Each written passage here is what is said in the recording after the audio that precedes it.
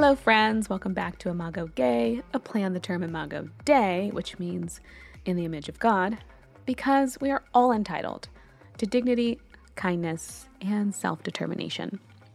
I'm still going to call this Happy Pride because every week on this show, we are celebrating LGBTQ lives. So today I have newly upgraded co-host, chaplain and spiritual care provider, Roxan del Valle. Thank you for having me again, even though I am a co-host. She's like, don't welcome me. This is my house. Today we're talking about Roe v. Wade, along with some history that I've been looking into on 18th and 19th century lesbianism. And I'm doing this partly for a presentation for SDA Kinship's camp meeting that is this weekend. So if you guys haven't signed up, please go there. You can check out this talk that I'll be doing. And I really wanted to search and look at what was the culture like during the founding of this church during the 1800s. Which, by the way, has made for such good conversation outside of this space. I'm really excited to see your presentation. I'm really excited to see how you put all this together. But even just to touch upon the bits and pieces that we're going to talk about today, I think is really interesting. And I know you've read some more stuff, so it's been so fascinating. I love having projects to work on. It means that I'm learning. This is a piece of history that I didn't really know about. I haven't really spent a lot of time looking at lesbianism of the 1700s. Right? To even think of doing that, right? Like, how would we even be exposed to that without the intention of looking into gay history and culture and which is not like a history that's like a primary history that's taught about, which is interesting. And I think it's also interesting because we're going to get into some tea in my presentation, but we're looking at some of these, what they call romantic friendships of the 1800s. And one of Adventist's favorite figures, Ellen White, had a romantic friendship. So that is some tea that you do not want to miss. So many people have already turned off. They're like, whatever. I am leaving now. But let's get into it. For those listening, I'm your host, Kendra Arsenault, and our sponsors for today are Spectrum Magazine and SDA Kinship International. So make sure you sign up for their newsletters where you will get the latest updates on queer news and happenings. So let's get into this. What was the impact of the overturn of Roe v. Wade for you? Speaking purely from an emotional standpoint, I think initial frustration and anger, and then very quickly realizing fear after that, you know? Yeah, I think for me, I say fear because, and I mentioned this before, but I feel like the church has always been a place that I have said, well, they might be outdated on some things, but, they're trying to do good in the world, and I can get on board with that. But some of these other issues, like, I'm glad that they don't have the reins on what's decided with this issue. I'm glad that we have scientists and psychologists and lawmakers and people who are really studied in the work of ethics that are weighing out these questions and making a much more safer society for me to be as a woman. Yeah, this is something that happened to me when I identified with the values of my church as rigidly and as strictly as I did once before. I think I viewed life so differently. And it's only been recently that I can look back at the ways that I thought before and see kind of what we talked about last time, the cognitive distortions, just kind of the toxic elements in my thinking. And so I can't unsee that now, right? Yeah. And I think that I have an appreciation for the values of my church, but then they come under scrutiny, when I have this other ethic, that feels somewhat evolved. And I say that carefully because I know what it's like to feel entitled, to feel like I have a grasp on capital T truth. And I've kind of moved to a place of humility, and I've tried to see things in the balance of, not just my religious upbringing, but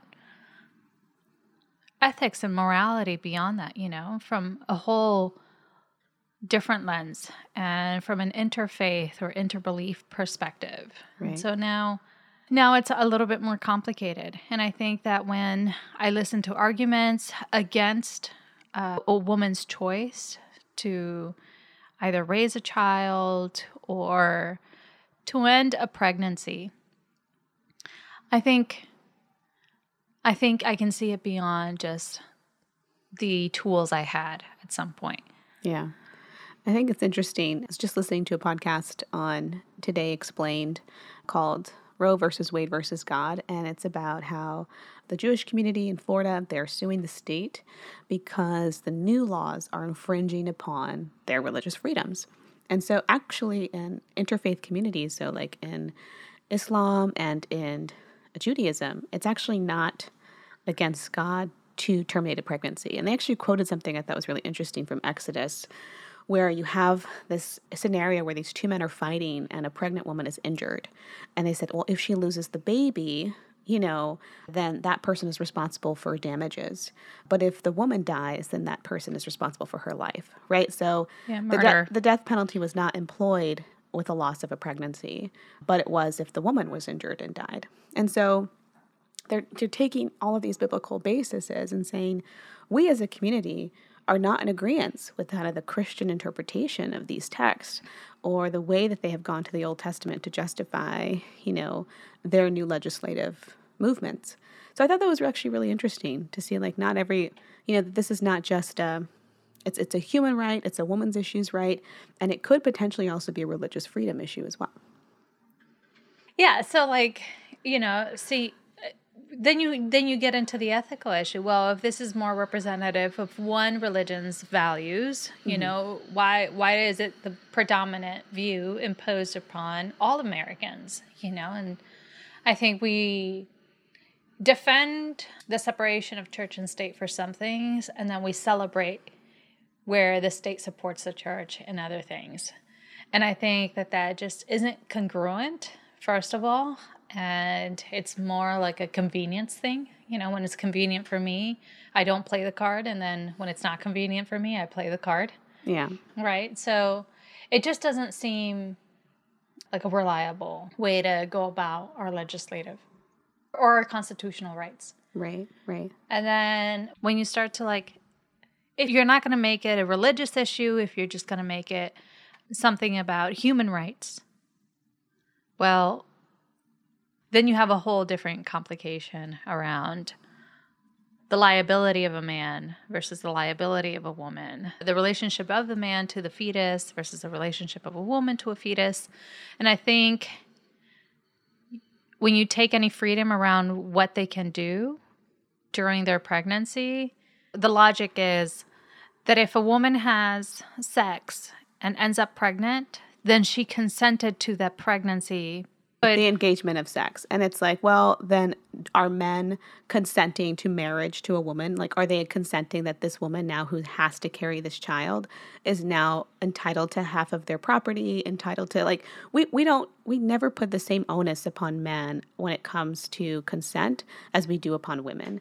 I think what you're saying is if sex is something that leads to childbearing and that's the responsibility of a woman, well, then sex is also something that might lend women to believe it could lead to marriage, or at least that you would take care of this child in very involved ways, or that you would suffer any kind of consequence from a union, like a marriage. Right. And raising a child. And not even saying that that's the solution. I don't think we should move back into the Middle Ages in that sense, but just to see that, that's not even a consideration. And so women should have the essential right to consent to whether or not they want to have a pregnancy. All the situation should be considered about, I get that there are some men who are like, well, that's my child and that I want them. Well, you don't get to have property rights over your wife.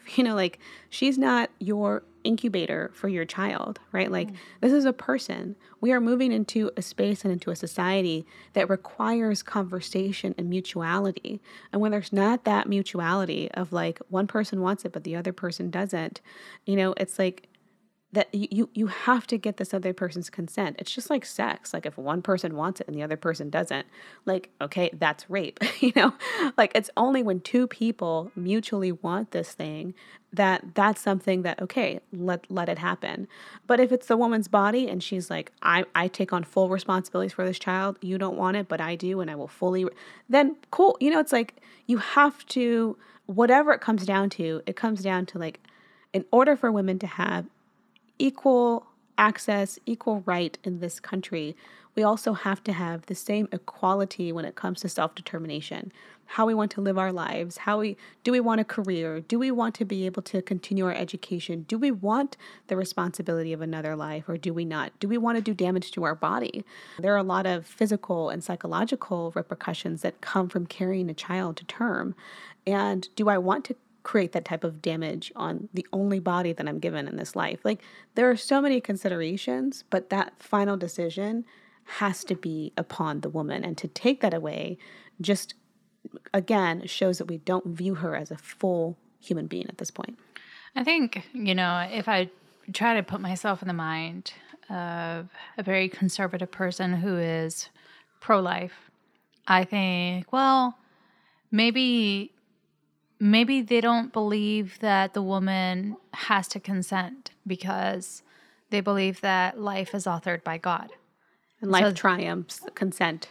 But the thing is, like, even God played by the rules of consent in the sense that children are not born and raise themselves, right? These are, like, they are born and they spend the rest of their lives with that family, and they require a familial support to survive, right? That we're not able to live in this world, in a capitalistic society, on our own. Like, we essentially, we need the help of the family unit. And so, you can't force someone into that type of contract, someone who doesn't want to provide that, or someone who doesn't have the means to provide that. And I think when we think about, does God honor consent? There's so many different instances in the Bible. Well, you don't want me around? I'll leave. Or you want this? You want a king? I'll give you a king. Like, there are so many things that even God allowed because he wasn't going to override the consent process.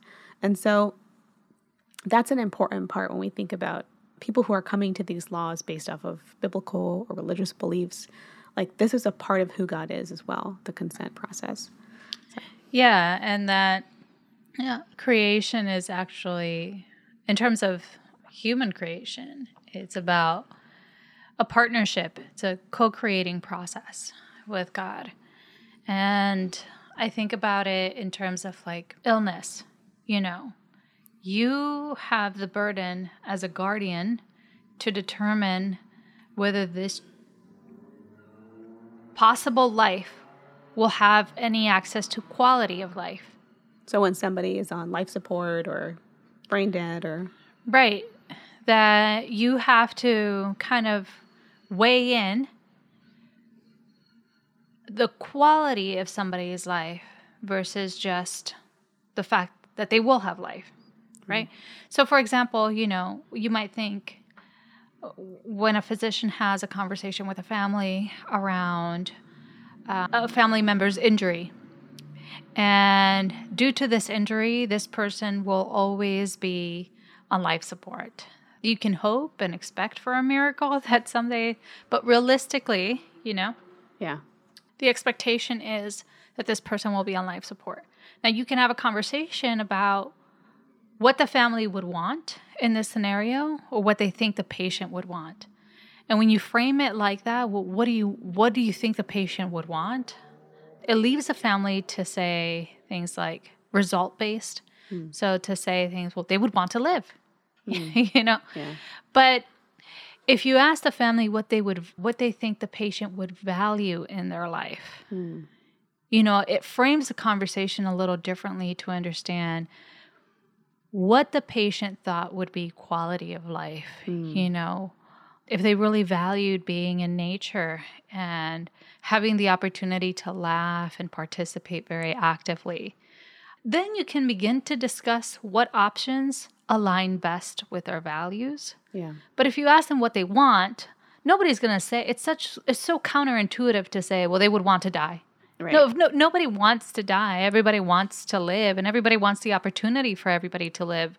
But I think that God doesn't just choose the potential for life. I think that God chooses the guardian more than anything. Right. Right? To make that choice on quality of life. Exactly. And that the burden really rests in them. And as medical providers, it is really almost like unheard of to superimpose on a guardian or a proxy, like somebody's health. You will take care of them for the rest of their life. Yeah.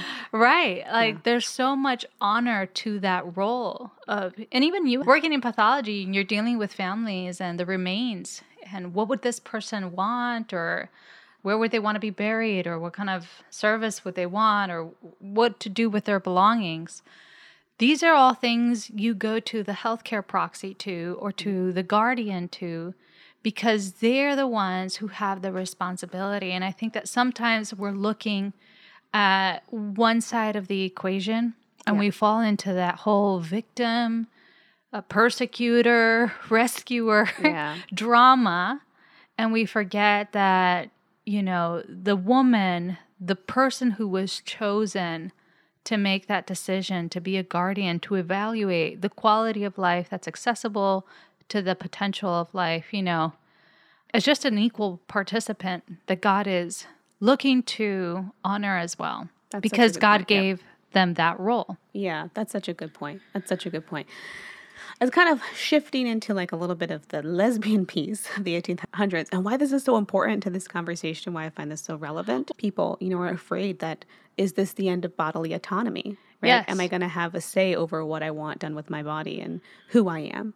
Yeah, and then you look at the cases that the Supreme Court took on for the fall, and you realize that some of these are surrounding LGBTQ rights. Of course, it's not unfounded fear. Yeah. So I think that's where the transition is, right? That you have something happen, the overturn of Roe v. Wade. Exactly. And you see what's going to be taken up in the future, and you're just, wow. Are we really, do I need to move someplace else? Because it's just disheartening. And I think there's so much interesting things that I'm coming across when I'm studying this history of lesbianism, because what you find, and I'll just give a synopsis, is that there were a lot of lesbian relationships happening, and they typically were not punished if they were two female presenting women. They often saw women as non-aggressive sexual people. And so to think that, these two women, they probably did it by mistake and they were very lenient. There were also the consideration of the fact that because a woman couldn't get pregnant by another woman, like the men were more concerned with being cuckolded, where a wife would have an affair with another man and she would bear his child and he would then pass on his property to someone who was not his son. And so men were even like, we'd rather our woman have an affair with another woman because that doesn't impinge upon my rights as a man. But the time when women began to get in trouble is when women began to dress like other men and ask for the same equality that men had. So you had stories of women who dressed like men and then also requested a wife, right? So women who were married to other women and were found out to be women, they were burned at the stake, they were hung, they received a lot of punishment, especially women who used objects to penetrate another woman. So they called it impersonating the male sex, right? When they brought these women to trial. And it was all about usurping a man's prerogative, right? It was more of a disruption to the society of power for a woman to ask for the same rights that a man had. Yeah, I think what's so cleverly done in the past was the conflation of sexuality with gender norms and roles, right? Because what we have right now, if you look at theory around gender and sexuality, you understand the differences between those two. You understand what's a social construct and what's biological. Yep. And what's psychological, right? Attraction. And in this society, I think presentation was everything. So if you dress like a man, they would not, I think they say, we live in what's called almost a unisex culture where you have to really scrutinize a person's face and like look at their features to figure out, is this a woman or a man? But in that society, you could be a woman, but if you wore the garments of a man, people would just take it at face value. That wasn't really looked upon with a lot of scrutiny. And so there were some women who, they're trying to figure out, did they begin dressing like men because of a sexual drive, because they liked women and they potentially wanted to marry one? Or were they just trying to escape the constraints of their gender for that time, right? Did they just not want to be having to be a housewife and a mother? Did they want more freedom and occupation and career and education than they would otherwise have access to? Yeah, and I think that what's so clever about conflating it all together is that it says that only those who are born with a certain genitalia can have access to the privileges that come to men only. Right. And that way you make sure that not everybody enters the hierarchy, the same power dynamics, right? So I think what's interesting about you sharing that is that it's not a morality issue. It's a power issue, right? It's not, oh, I am upset my wife is cheating on me with another woman. Right. Because it's not about romantic love. It's not about romance. Exactly. Emotional cheating, that's completely fine because my gender and my privilege as a male isn't threatened by that.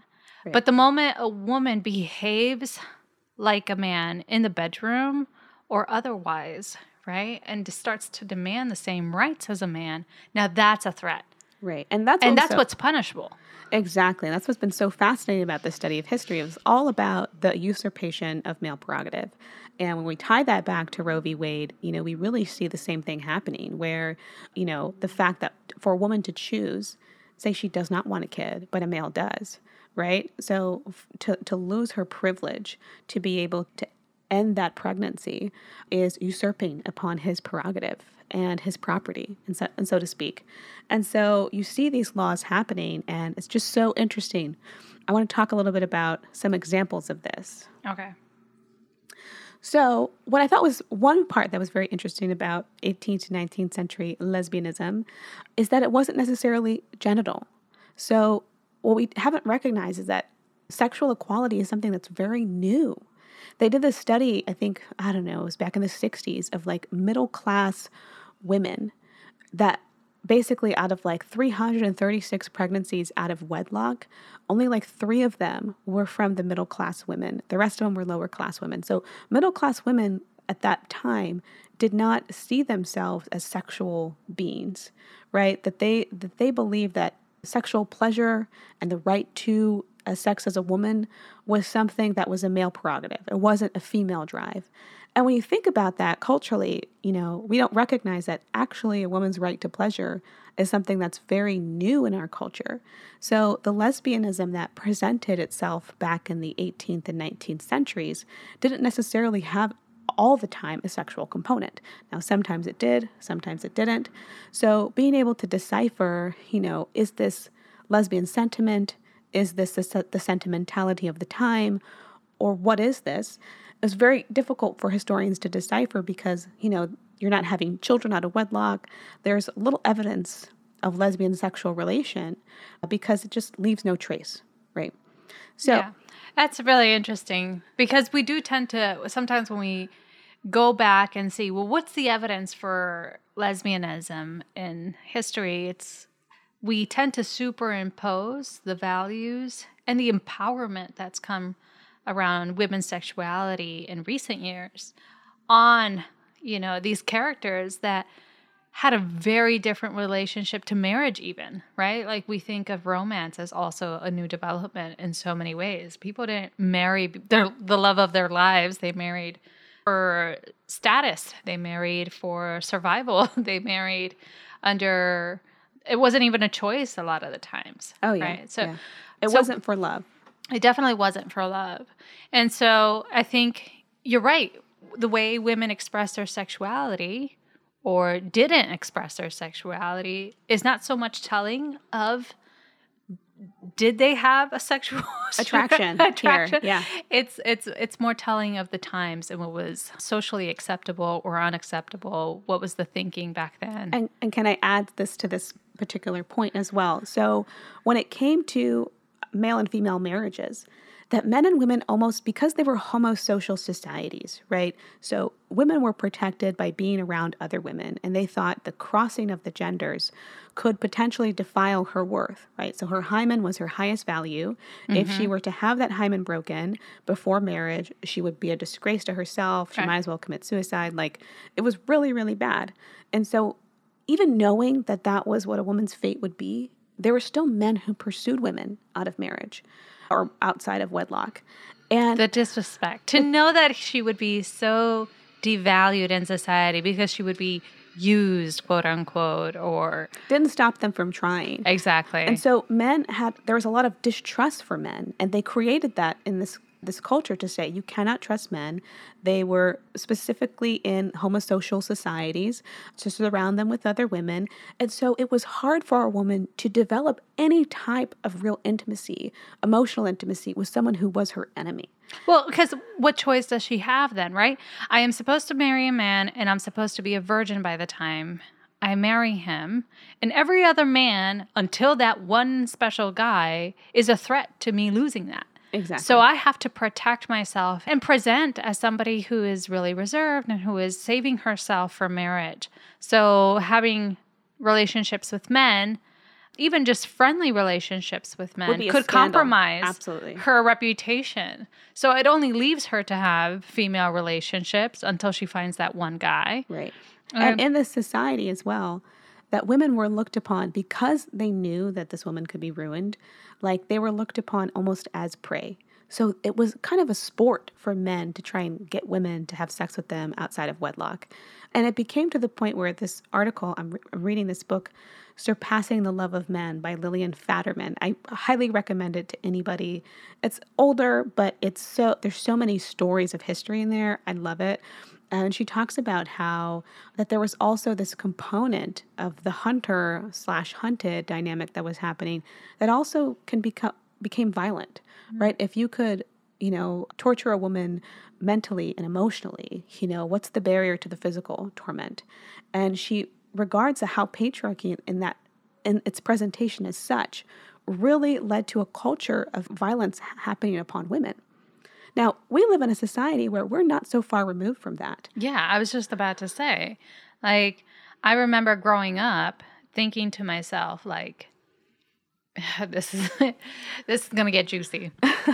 But sex with men is off limits, period. Even as somebody who considered herself bi growing up, that was off limits because that would compromise my value in society. If I have sex with a man, that means I'm worthless in my marriage. So I don't want to compromise my status as a wife to any man by ever giving him the idea that, oh, I've slept with somebody else. That means you're not my first, blah, blah, blah. But that kind of pressure did not exist towards women. And in my mind, I thought, if I am intimate with a woman, even if it doesn't get to the level of let's say, I lose my virginity, whatever that might mean in a lesbian relationship, even if it doesn't get to that, it's less of a harm to my own reputation than having any kind of intimacy with a man would be. Yeah. Yeah. And that type of thinking that kind of places all this value on female sexual integrity in that sense, and its relationship to this kind of situation where women were hunted to lose their virginity became a sport, and then also the violence enacted upon women. So for me, when I think about the loss of women's autonomy of the overturn of Roe v. Wade, I also think about, is the prevalence of violence against women also going to increase? Because if you begin to say that her body is not her own, I think it begins to enact this sense of ownership of the woman's body. Mm-hmm. And that ownership does not just extend to pregnancy. Sometimes it extends to, you're mine, you're my wife, and I own you. And those are the types of thinking that lead to intimate partner violence. Still very much the majority of it enacted upon by men towards women. Now, that's not to say there are not women who are also perpetrators of intimate partner violence. Right. But when we talk about the women who are killed, statistically from the CDC, 1/3 of all women who are killed by their intimate partners. So that's like a huge detriment to a woman's 1/3. 1/3 of all women. An enormous amount. That's like, I wonder what's the statistics for men being killed by their intimate partner? That's a good question. Somebody write us in with the answer to that. Because I doubt it's 1/3. No, it just makes me think of a real life example also. Just to because these are not concepts. These are not just conversations that fall within the theoretical realm and have no practical consequence to the everyday woman. Right. And that's what's so scary, is that sometimes things happen in the ether, right? Or in the legislative state, and we do not realize the implications it has for everyday Women. people. Yeah. And so how this actually translates, it's like I've definitely felt like a prey, I'm thinking of just recently we went to California, and there was this guy who was approaching one of your family members. And I remember she was surrounded by all of us. There was a group of 4 with her. Mm-hmm. And this guy approached her, and when she said no, he was like, "Why?" And we all hear this, right? And he still feels very confident, and like he has the right to demand why she is rejecting him. Right. And so going back to the psychological, the emotional intrusion, and the entitlement around approaching women who you view as prey. It's like that you could question her, that you don't just stand back and respect. Yeah. And that's not to speak for all men, but I think that collectively, we've all had an experience like that at some point or another. At some point where you say no, and the audacity to continue asking, or the audacity to think that something is wrong because you're being rejected. She's rejecting you. Yeah. And so going back to the 18th, 19th century lesbianism, so you had women who surrounded each other, in order to keep themselves away from being ruined through their interaction with another man. So this idea of romance and heterosexualism, something that's very, very new. There was a lot of mistrust in these relationships. An example of this was Emily Dickinson and Sue Gilbert. So during Lillian Fatterman's kind of research of Emily Dickinson and these many different love affairs that she had with different men, she realized that her most passionate letters were to a woman named Sue Gilbert. And even though Fatterman is of the belief that Emily Dickinson didn't have any sexual relationships with either the men or the women, she did find the most romantic sentiments talked about for Sue. And so the passion that we see in some of these letters and these relationships of the 18th and 19th century, we would consider them to be romantic poems written between lovers if they were heterosexual. And so as I continue this investigation of looking at how these types of friendships arose, getting to see that intimacy that women experienced may be called lesbianism today, but it was this act of being seen as someone who actually saw you, who was willing to believe that you had a mind, to tackle difficult questions of philosophy and the world. And they didn't have the blinders of your gender. They didn't have the prejudices because of your gender where they plastered on a belief about who you were and your value. These are people who saw you as equals. And I think a lot of the romance really stemmed from this equality. And when you as a government are legislating the kind of demotion of one of those parties of being truly equal, you're kind of going to ruin the love relationship that is there, because there cannot be love, true love, without equality. Yeah, I couldn't agree more. I think the patriarchy sabotages any possibility of real intimacy between two partners. In fact, something we'll talk about on my presentation is some of these intimate letters that Ellen White wrote about her relationship with her husband and how it was not a safe space for her, to the point that she was like, I don't even feel like I can pray with this person. I don't want to unite with them in any way. I'd rather stay separated. I feel safer to be apart and to labor alone.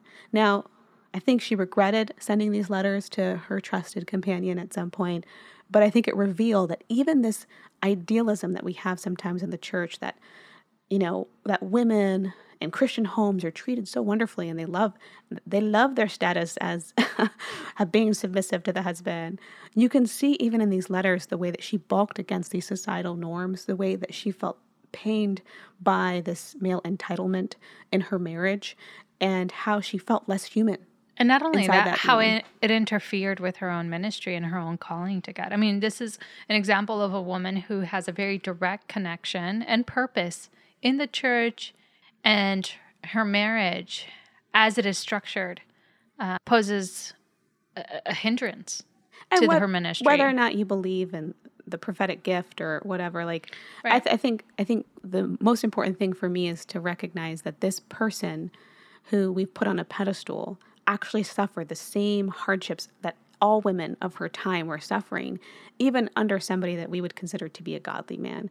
That the structure that she was experiencing was detrimental to her mental health, to her spirit of depression. She suffered depression because of it, to the point that she says in her letter that she felt crippled by the things that have been going on in her marriage. Like, these are what I feel very common experiences that women have experienced throughout time, that very recently, because the equality has been something that women have been striving after, that only in an equal relationship can a woman not feel oppressed by a union, the heterosexual union with a man.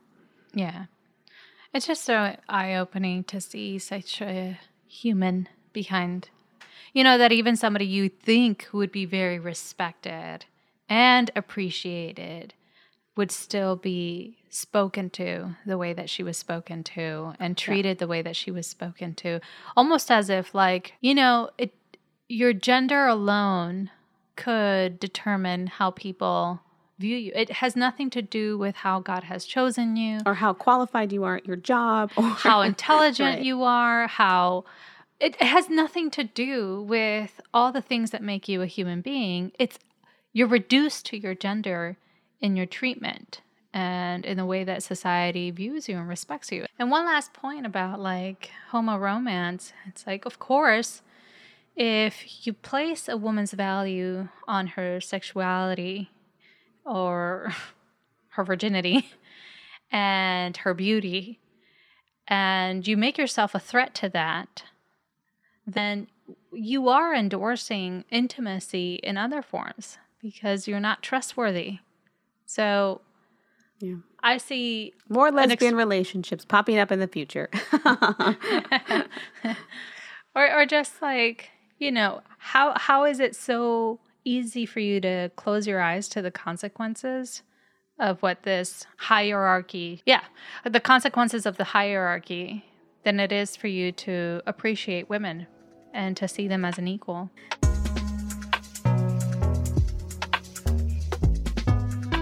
Thank you all for listening this week. Imago Gay is a podcast where we explore queer questions and a colorful God. In addition to curious conversations, I am so grateful for all of you who continue to reach out. And when you share your personal stories, your tragedies, your triumphs, or even just your appreciation for this podcast, it really means a lot to me. So if you are enjoying this content, please be sure to rate the podcast on Spotify or Apple Podcast. And please share this episode with a friend. If you want to follow our co-host today, spiritual care provider Roxan Del Valle, you can do so on Instagram at Roxanne Marie.